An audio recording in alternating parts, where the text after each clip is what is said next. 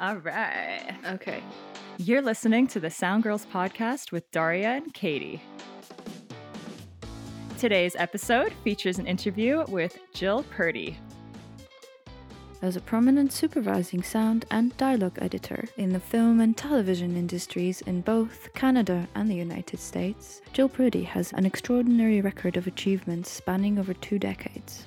After graduating from both Queen's University and Sheridan College, and initiating her career via a successful internship with Sound Dogs Toronto, Jill gained a distinguished reputation quickly and has continued to thrive at the top of her field. Jill was invited to become a member of the Academy of Motion Picture Arts and Sciences in 2018. In addition to Oscar-nominated The Shape of Water, her credits include Scary Stories to Tell in the Dark, Mother, Molly's Game, Hands of Stone, Snow White and the Huntsman, Black Swan, and On the Basis of Sex. She is currently co-supervising Guillermo del Toro's Nightmare Alley. Welcome, Jill. Hello. Thank you. So happy to have you. I guess you're like just coming off of a stretch, eh? How are you doing? I'm slowly recovering. It's been a whirlwind, but exciting, and I can't wait to see actually what happens with it. It's Nightmare Alley, being released in December, I think December 3rd. And it's been fantastic. But again, it's, in this industry, it's go, go, go. And then it's all of a sudden it stops. So now I'm just kind of taking care of some life things and family things that I haven't had time for. But it's been great so far. We're waiting to hear some feedback before maybe doing a few touch-ups on it. Right. And yeah, it's been great. Wow, that transition has got to feel weird, like kind of a momentum shift. Yeah, it's, like 14-hour days to, I don't have to be anywhere today or do anything. So it's lovely though. But that's one of the reasons why I love this business. It's because every day is unpredictable, and you do have those timeframes that come up where you're suddenly free. So you're not regimented, and that's one of the things I love about it. So I can't complain at all. You like the lack of regimentation? Is that a word? Yeah. The lack of the 9 to 5-ness I wouldn't be able to do. So Right. And it's it's just it's so creative. Every day is different. There is no predictability whatsoever, and it's exciting in that respect for sure. Yeah, it is supposedly what people are meant to be, loving routine, but it's good in this business that you don't have to have a routine. But we were just talking a moment ago about how one of us on this podcast does not know what ADR is, so perhaps you'd like to give us a definition? Sure. I think I'll start with just basically an overview of what I do that leads into what ADR is. So my specialty is dialogue, which I take everything that's been recorded on set or on location and make it as seamless as possible and as clear as possible. So if, the angle of one person was filmed and then the angle of another person, and they were recorded at different times of day, I would take those two different shots and meld them together in a way sonically that makes them seem like they're in the same place at the same time. So if it's cutting from one person to the next, it seems like they're in the same location and you don't notice a jump in background tone of the original recordings. In the event that some of the original recordings are compromised, so if there's a plane going by, if there's a car, there's somebody drops something on a word and it can't be understood, or if a director or producer wants to change the performance of an actor or add a line for clarity's sake, then those actors would be recorded in a studio and they would re-record the lines that they originally had done on location or on set in a controlled environment. So that is what ADR is, and that stands for automatic dialogue replacement. So in essence, those actors are replacing their own lines. And in previous days, it has also been referred to as additional dialogue recording. Yeah. And automated too. I've heard automated. Yes. Yeah. I mean, automatic dialogue replacement, automatic dialogue recording, additional dialogue replacement. Yeah. So it's all ADR. Yeah. It's all ADR. Yeah. Yeah. Can we rewind a little bit? Because I'm always interested in how people, why sound? How did you find yourself here? Sound was a pure accident, a pure happy, lucky accident for me. When I went to school, my sights were set on picture editing because I'm very visual. And I just thought that would be the coolest thing in the world, is to be able to, create a story from these different images and whatnot. But when I was looking for a placement, because at Sheridan they offer internships in the third. Well, Sheridan doesn't. You have to find your internship, which which became the problem because I couldn't find a picture editor that had the time or the opportunity to let me in to mentor me. So I had a friend who I've known since childhood. Like he's been one of my best friends since we were kids and grew up in the same town. And he's the one that introduced me to Sheridan after knowing that I wanted to pursue film in whatever way possible. And he ended up being a year ahead of me. And he also ended up having an internship at Deluxe Toronto, and after that with Sound Docs Toronto. So he encouraged me, because I couldn't find a placement with picture editing, to consider sound as an option because of the lack of women in that field in our industry, and that he thought I might enjoy it. So, and I'm sure glad that I did, because I fell into it very quickly. I loved it very early on, and and at the time I thought, well, it can't hurt me. Like I can learn. I just wanted to learn everything I could. I figured the worst that would happen is that I just take what I learn and apply it to picture editing down the line. Right. But what ended up happening was that I just never left. I ended up interning with Sound Dogs Toronto, and I am still with them primarily, even though I work all over the place and with everyone. So it just ended up suiting my personality, especially dialogue, because I'm very meticulous. I'm very, very perfectionist, and there's nothing more hyper focused than taking a waveform and just trying to fix it and manipulate it in a way that makes it sound better. And to a lot of other people that would be the most boring thing on the planet, but to me it's ever changing, and it gives me a certain amount of control that I think I might want or need that no one else would know about. Wow. Happy accident indeed. Happy accident. It's cool how life works like that, eh? Yeah, it is strange, and I'm so grateful for it. I really don't know what I'd be doing otherwise, to be honest. What were you studying at Queen's? Like what were you doing there? Oh, I got a Bachelor of Science honors in psychology. Oh, hey. Which, has probably helped me along the way with, actors and the like. I say that with all the fondness in the world. Of course. My parents were very strict on you're getting a science degree. So I did. And then 3 months later, I did my own thing. And voila. Wow. Amazing. They have been very proud of me. So I think I did the right thing all the way around. I thought it was like and now I rebel. Yeah. I'm going to film school, Mom and Dad. That's right. I did what you wanted. I did 4 years of it. I'm curious, having no concept of what it is you do, apart from like obviously the basic stuff. What's your work day like? I know we just said that it's all over the place, but if there is any typical anything happening, what would that be like? Napping. Napping. No. Relatable. So I primarily work from home, which even before our whole pandemic situation, I worked from home. I've worked from home for, I don't know, probably 15 years. Wow. And it takes a great deal of self-discipline to be able to do that. But what I love about this industry as well is that, we do work certain hours in a day, but what you're working toward is a deadline versus what you're going to get done in a day, because I can't predict how long it's going to take me to get through a scene. I, in my head, will say, I want to get to this point. I want to get 10 minutes into the show, 6 hours from now. Yeah. And then I'll be stuck on a line for 4 hours. And that just, I set goals for myself, but a typical day would be, I have to say the pandemic has turned me into a morning person, which I never thought would happen. So I get up, wow, 6 a.m., 6:30, and then I get a really decent few hours of work in.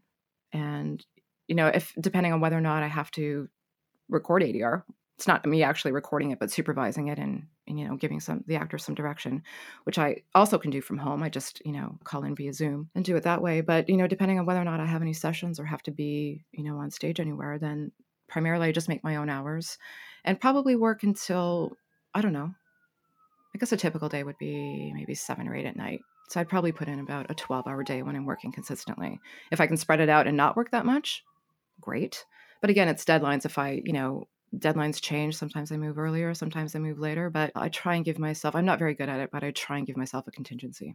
If something happens and something needs to be delivered earlier, then I can accommodate that. But I'm usually a work under pressure, get it done last minute type of person, to be honest.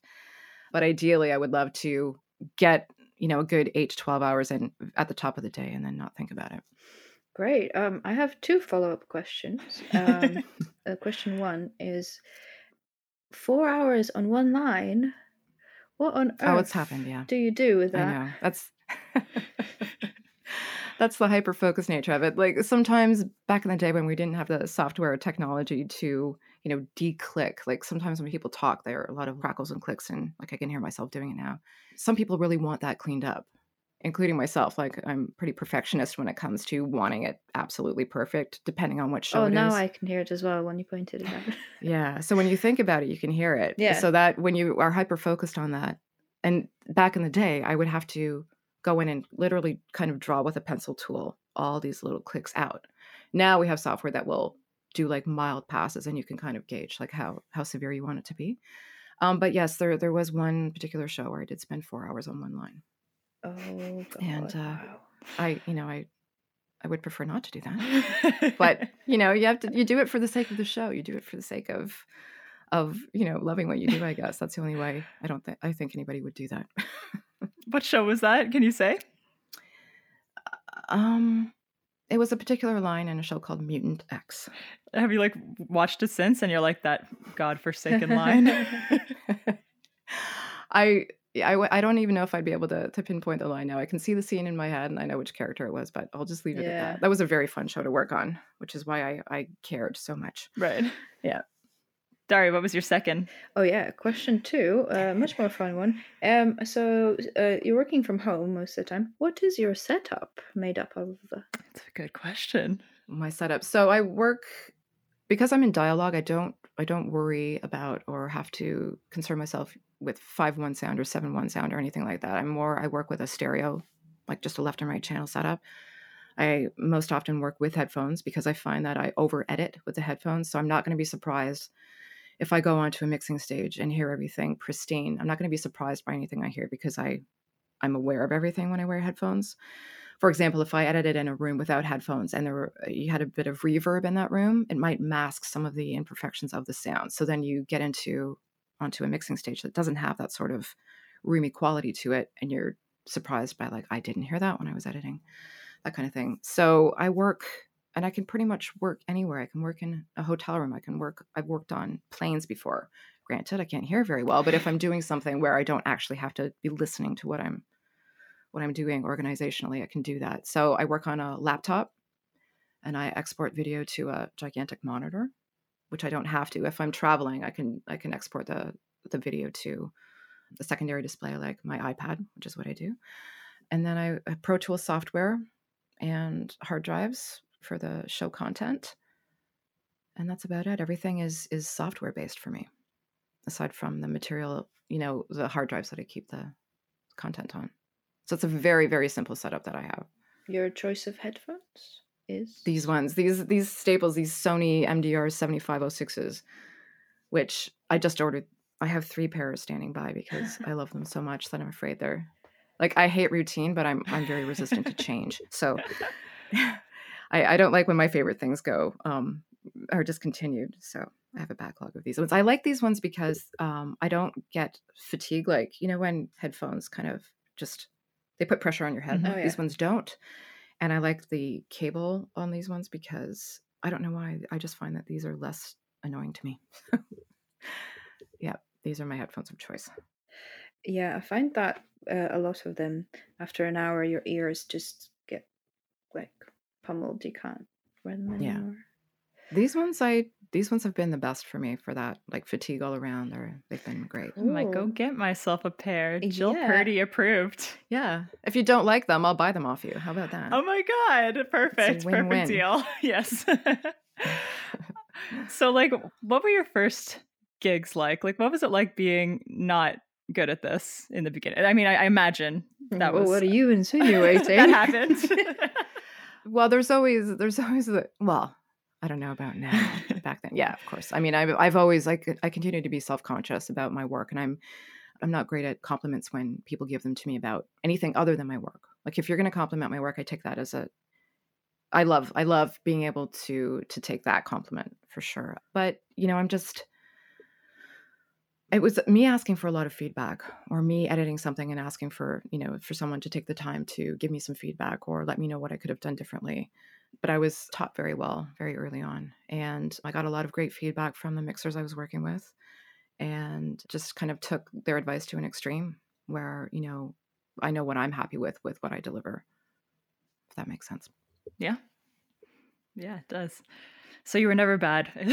No. I wouldn't say that. I mean, for me, I was very lucky too, because when I started editing, the TV industry hadn't really started to boom yet in the city. Right. It's not like it is now where it's, it's insane, which is fantastic. But at that time, there weren't enough editors to edit all the production that was happening. So I literally got, I ended up working on a series, being the lead person on this series, editing dialogue within, less than a year of me actually starting working in this business, which is unheard of. Yeah. And that was strictly because I was in the right place at the right time. And I was game to do it, because I really feel like when you're put under the gun and you have to learn on the spot, your learning curve is, it's amazing. And you learn things and you discover things that you may not have done previously because you didn't have to. You're just get in that routine of being an assistant or helping or doing what you're comfortable with, and yeah, having that sort of routine for yourself, and either the ambition's there or not. I was literally like, here, you're cutting this, or here, you're going in to record this person. I'm like, what? And you just had to do it. But that, then the more you do it, the more comfortable you are with it. So again, right place, right time, and lucky for me. So yeah, not too shabby. You had a nice path. Yeah, fateful, it seems. Yeah, I think so. So what about supervising? Like, when did supervising come about? Supervising. That came about, when did I first? That's a good question. Maybe 5 or 6 years after I started. But I kind of pick and choose which ones I want to, because honestly, I prefer being creative in editing than I do doing. The prestige that comes with supervising is fantastic, but there's a lot of paperwork, a lot of phone calls, a lot of non-creative things that are involved in organizing the team and being in that role. So my preference is not to supervise. It depends on the project, and it depends on how long I've been working with those clients, and I will happily do it for those reasons. But I'm the happiest when I'm by myself, just fixing things or making things sound as best I can, to be honest. So I love that. I love how you found like the perfect job for you. Yeah, that's awesome. Mm-hmm. How do you navigate? Presumably having to manage people must be an alien thing. Managing people? Well, yeah, if you're supervising, Well, I guess I have the benefit of the people in our industry and the people that I've worked with. We know how those people work, what their specialties are. And, anybody that I'm working with, I usually trust their abilities to do their own jobs, like the sound designers who are also supervisors and mixers in their own right as well. But I just find that, when we're supervising, we work with everyone's strengths. So there's not a lot of, I don't want to say babysitting. There's not a lot of, checking over people's work kind of thing that goes on, unless you're in a mentor situation and you're trying to develop those skills. But for the most part, it's being a face person for those clients and being around for what is needed from the clients and being available to them versus managing people, in my experience anyway, for the shows that I've worked on. I've listened to this other podcast you did, Girl with a Voice, for, I think they're called Women on Screen. You said in that podcast that you can see waveforms in your head, and I think about that like once or twice a day. And I'm like, when will my time come? Sorry about that. When you see that? Yeah. Like I said, I'm a visual person, so I don't know how to describe it. I see things. That's how I see things. It's when I see a calendar in my head, I see the days. Like I have a whole calendar in my head, and I can see where those things are. It's like a photographic memory in a sense. So I can like tell myself, oh, I know I have something on that particular middle of the calendar. And if I concentrate hard enough, I can kind of read through it in my mind and realize what it was. And for waveforms, I find myself dreaming sometimes. I don't like it when I spend my sleeping time dreaming about work. Yeah. But I'll like edit in my sleep. But I see, because I guess visually waveforms, you can tell like how loud they are or how soft they are, or how, if they're distorted or not, just by looking at the waveform. So I think or the space between the waveforms, you can tell that there's space there, or maybe that's useful for a room tone situation or something. So I don't know how to describe it. I don't know if that makes any sense. It does. It makes sense. When I edit this podcast, I edit some episodes, and when I start learning what someone's looks like what that waveform looks like, Yeah. and I can kind of select it. I'm like, I am Jill Purdy. I'm amazing. I've gotten there. Goodness, I'm so sorry. No, I take that as a compliment, but yeah, it's a really fascinating thing. Like, I mean, I'm visualizing Pro Tool sessions all over the place and waveforms, but it's interesting because if I pull in a region and I want to look for an alternate take or whatever, because sometimes we can go into different takes and pull out a syllable from that take and edit it into the original one, and it's like it's the same. You'd never know it was a swapped syllable, but you can just kind of look at the waveform, go, oh, there it is. I know exactly where it is in this whole slate full of audio, which is I think it's just experience, though. You'll get there. Good, reassuring. What movies inspired you when you were a kid that kind of, or like TV shows? I was like, I need to do this. Well, I went and saw E.T.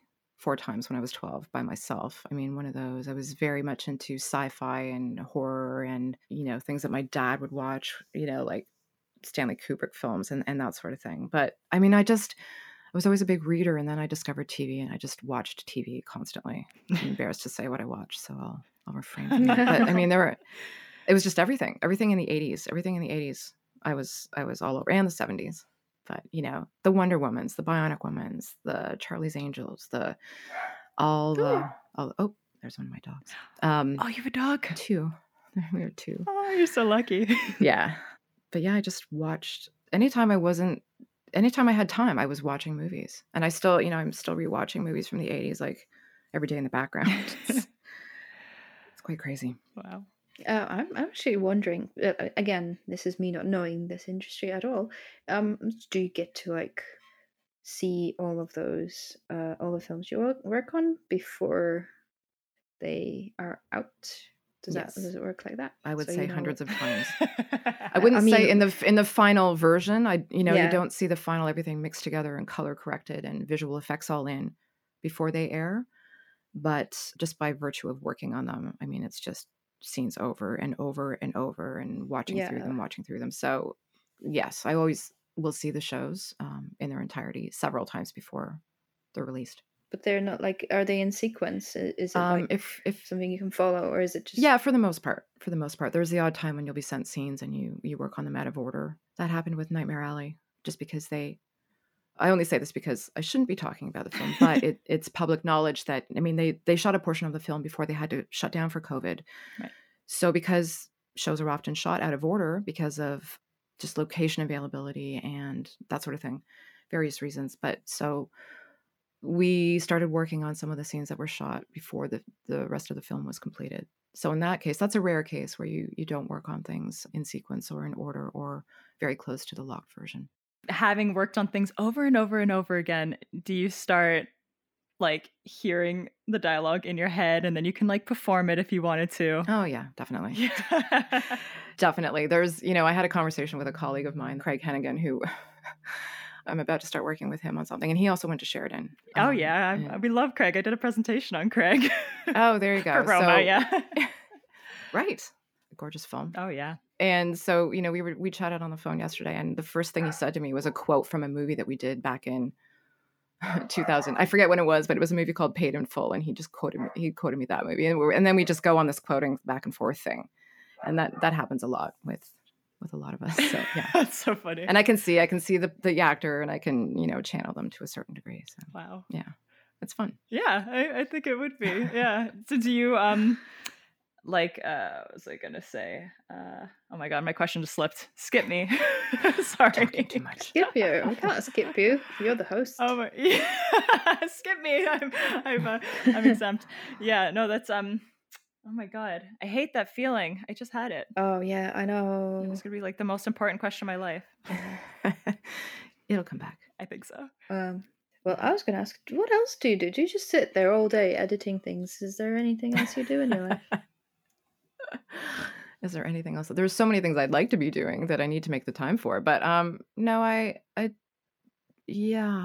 edit, and then I probably will watch a movie. It's really quite quite pathetic. Unless I'm at the cottage. I do like to visit my cottage this time of year, and in that case, I do, well, again, a lot more napping and reading, or I'm trying to read, or just chilling out. Just enjoying my time up there. I try and not watch as much TV and stuff up there because it's really not the venue for it. So, yeah. What else do I do?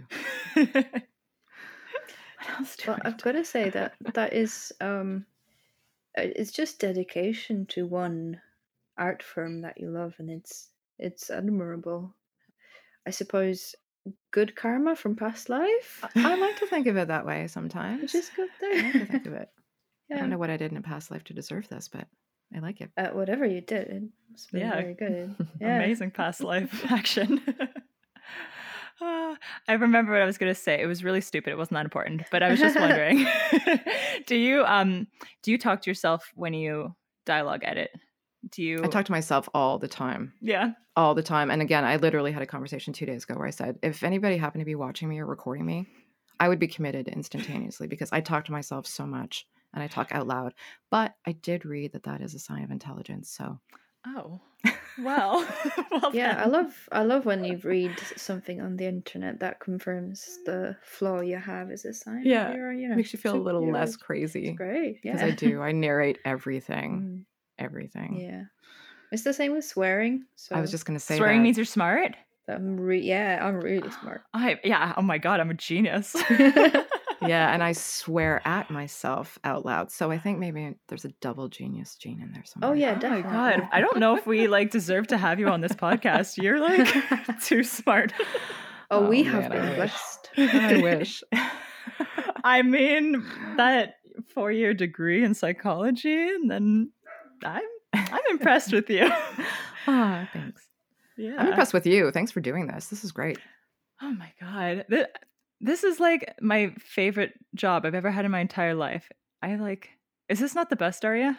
Yes. If you're reaching like young women out of this, I mean, that's golden. That's amazing. Of course, I was going to ask you about that because I know that you feel that's very important to get more women into this industry. How have you seen things, I guess, change as you've been in it for a while? And like, how does mentorship play a role in your career? Oh, mentorship. Well, I should mentor more than I do. I should take more I should take more time. I should take more time, but that's why I try not to say no to these podcasts or these interviews or people asking my opinions on things because I'm terrified of doing it, but I think it's important for women to see that there is a path in this industry. And same with what you both are doing through your medium as well. But mentorship, I mean, I try and just, if anybody reaches out to me, at least talk to them on the phone, at least give them some feedback or anything through email, or try and point them to people that have time or knowledge or want to help as well. Because I work on my own so much and I work at home, I'm not always in the position to have someone kind of sit with me and shadow me. I used to be able to do that when I worked in an office, but again, that's been so long ago.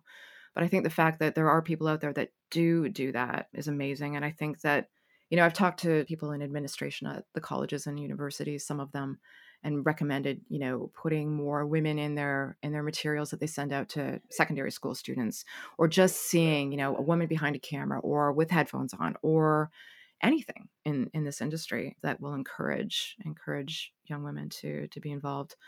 And I am seeing that there are more. Like I taught a semester last year at Sheridan, and I taught a semester back in 2007 as well. And just to see the number of women that have even increased in that amount of time, the number of international students that are women that are coming into the industry and want to learn is amazing. The fact that I'm seeing graduates that are pursuing this in the field and are successful, and they're so talented. Like there are so many talented young people out there, not just women, that are passionate about this and have the chops, have the skills, and are trying to pursue re-recording, which is an industry like mixing, re-recording engineering that is still lacking. I mean, this whole industry is lacking with representation that way, but the fact that more women are interested and pursuing it and want to learn is fantastic. And more women sound designers, which again has been a field predominantly, a male dominated field. So I have been seeing some progress with that, and I encourage it. And I think if you're passionate about it, don't be discouraged by anything or anyone. Just try. Well said. Yeah, I guess I caught on the fact that you said you don't like doing these podcasts, eh? Like these freak you out? They terrify me. My heart was pounding before I came on this. Oh Like my gosh. I'm just like, oh, you're doing so well. thank you. But once I start talking about it, it eases. Like, and I keep telling myself, the older I get, the more self-confident I am, and I should be, and I am internally. But then, and I always love the thought of doing it. When I'm asked, I always think, thank you for asking me. That's so great. And this is going to be amazing. And then the closer it gets to the day, I'm like, but it's important. It's important to kind of squelch those and talk to you and let people know that there's, even if you are shy or quiet, there is a voice somewhere in there. And that's how mine comes out, is creatively through sound or through editing. But everyone's got that somewhere. And it's just about having the confidence and the passion to pursue it and be confident, at least in that aspect. And then the rest will hopefully come. Like, I'm not nervous now talking to you, but leading up to it, I was, yeah. I mean, I don't want to say I'm happy to hear that, but like, cause I am too. Like, I pace and I fuss for the entire day before my interviews. So that's good. We're on the same page. Yeah. But again, you have to realize that this is important. I mean, it's important. What you both are doing is important. And that, hopefully eases that a bit, the anxiety. Well, thank you so much for doing it then, especially because of causing you such distress. We didn't mean to. But it's self-imposed distress that is so unwarranted. That's what it comes down to. Like, worrying is wasted, right? It's just things you can't control. It's about trying to live in the moment. I'm trying to do that. It's hard, yeah. And it's worth it. Like, I'm happy to be doing this. Like, it's great. Can we talk about some like specific stories, perhaps tales from the mix stage, or just like the worst dialogue that you ever faced, but you tackled? Oh, that's a tough one. I'm going to have lots of tales. I keep, joking around that I'm going to write a book about all my experiences with actors and directors and things like that. Don't joke. I really don't think anyone would read it. Jill, I would buy your book. I swear to God. People would read it. Also, people might sue you for it. Exactly. I would have to get a lot of clearances to be able to do that. But it's just bad dialogue situations. That's a good one, because technology is evolving so rapidly that there isn't much these days that can't be tackled with software that'll make things sound better, like wind machines and rain machines. And, you can draw out the birds, you can draw out crickets.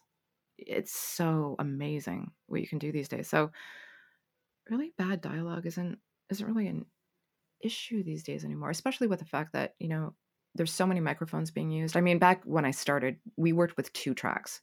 You had a left channel and a right channel. You didn't have 8 lavalier mics and 2 or 3 booms that you had to deal with and figure out which was going to work better and phase align all the microphones and all that. I mean, so now it's become more technical and more organizational, right, than it was previously. So stories that way, I don't really have any negative ones. I mean, and I always, I will always say that I admire production mixers so much, because I would never be able to work on set. I wouldn't be able to do it. I wouldn't have the patience. I wouldn't be able to deal with the factors.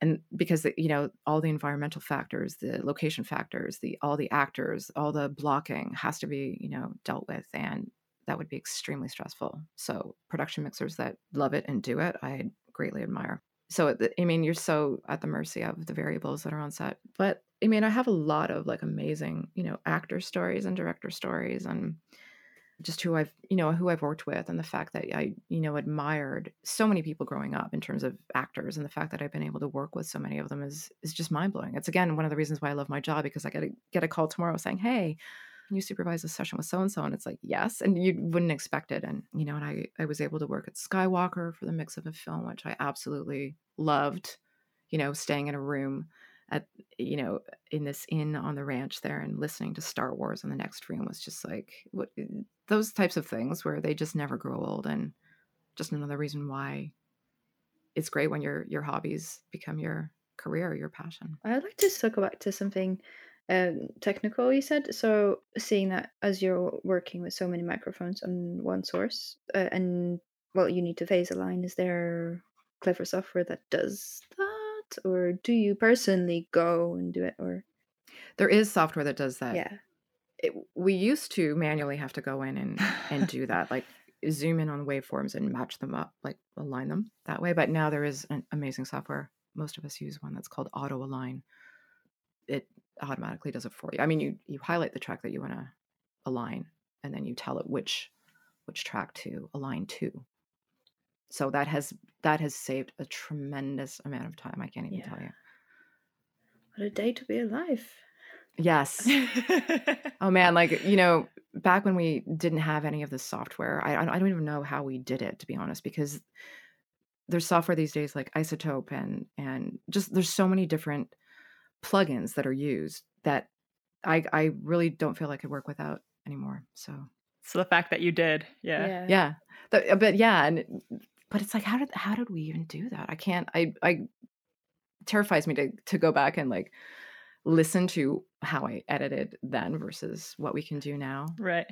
But it's pretty crazy. Would you say it's just a lot of time has been saved? Yes, tremendous amount of time. And there's software that will generate tones or like mimic and match tone within your own tracks, like the lines, and create like a seamless tone fill that doesn't sound processed, that sounds organic to the scene. So because so much time is spent grabbing a few frames here, a few frames there of just not silence but atmosphere from that particular room or scene to use, and the fact that time has been saved is tremendous. Oh yeah, wow. Oh, room tone. Right.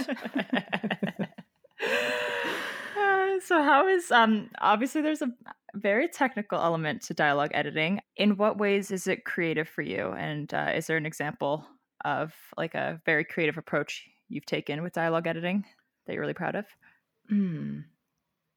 That's a nuanced one. I mean, I get personal satisfaction out of just making something sound good that at first listen you wouldn't think would be able to work.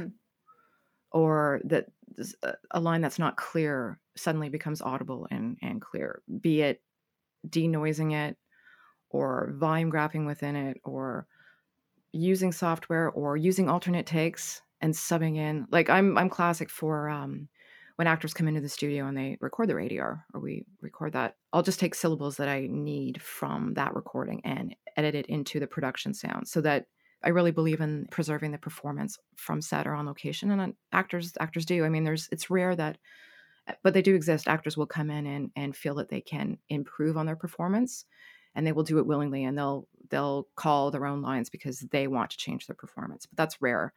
But what you want to do is just try and preserve the original performance as much as possible, because they're in the moment, they're working with the other actors, they're interacting in a way that you don't get when you're solo on a controlled environment recording stage. So the fact that I can mix and match certain things, I'm incredibly proud of when it works.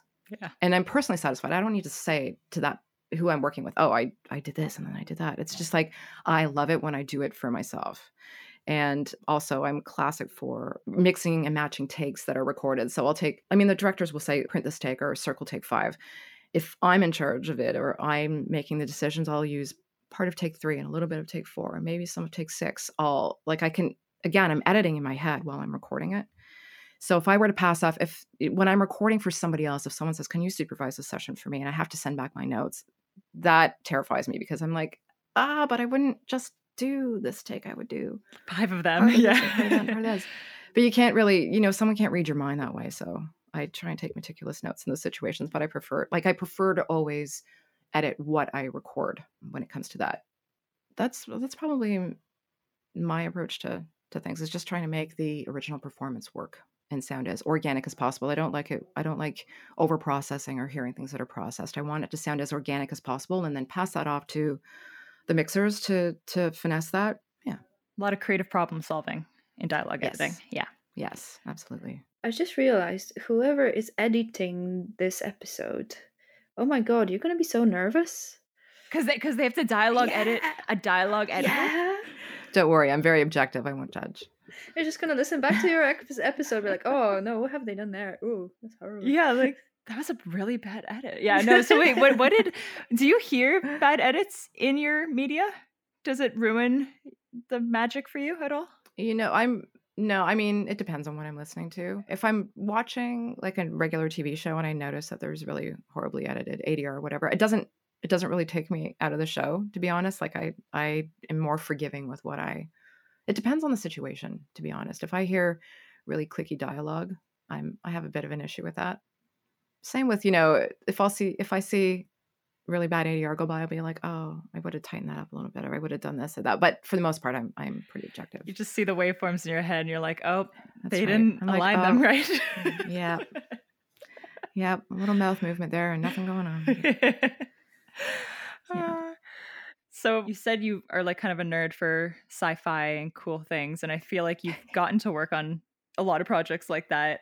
Is that by choice, or is it just more fate that you get to work on It's more stuff? fate. Wow. It's more fate, At the time that I worked on Scary Stories, there was the option for me to do another. I guess that was a supernatural one as well, but I was hoping that the fates would fall and, Scary Stories would fall in my lap, which it did, which I, used to read when I was a kid. And it's just stuff like that where it's like things just come around. It's like, oh, yes, thank you.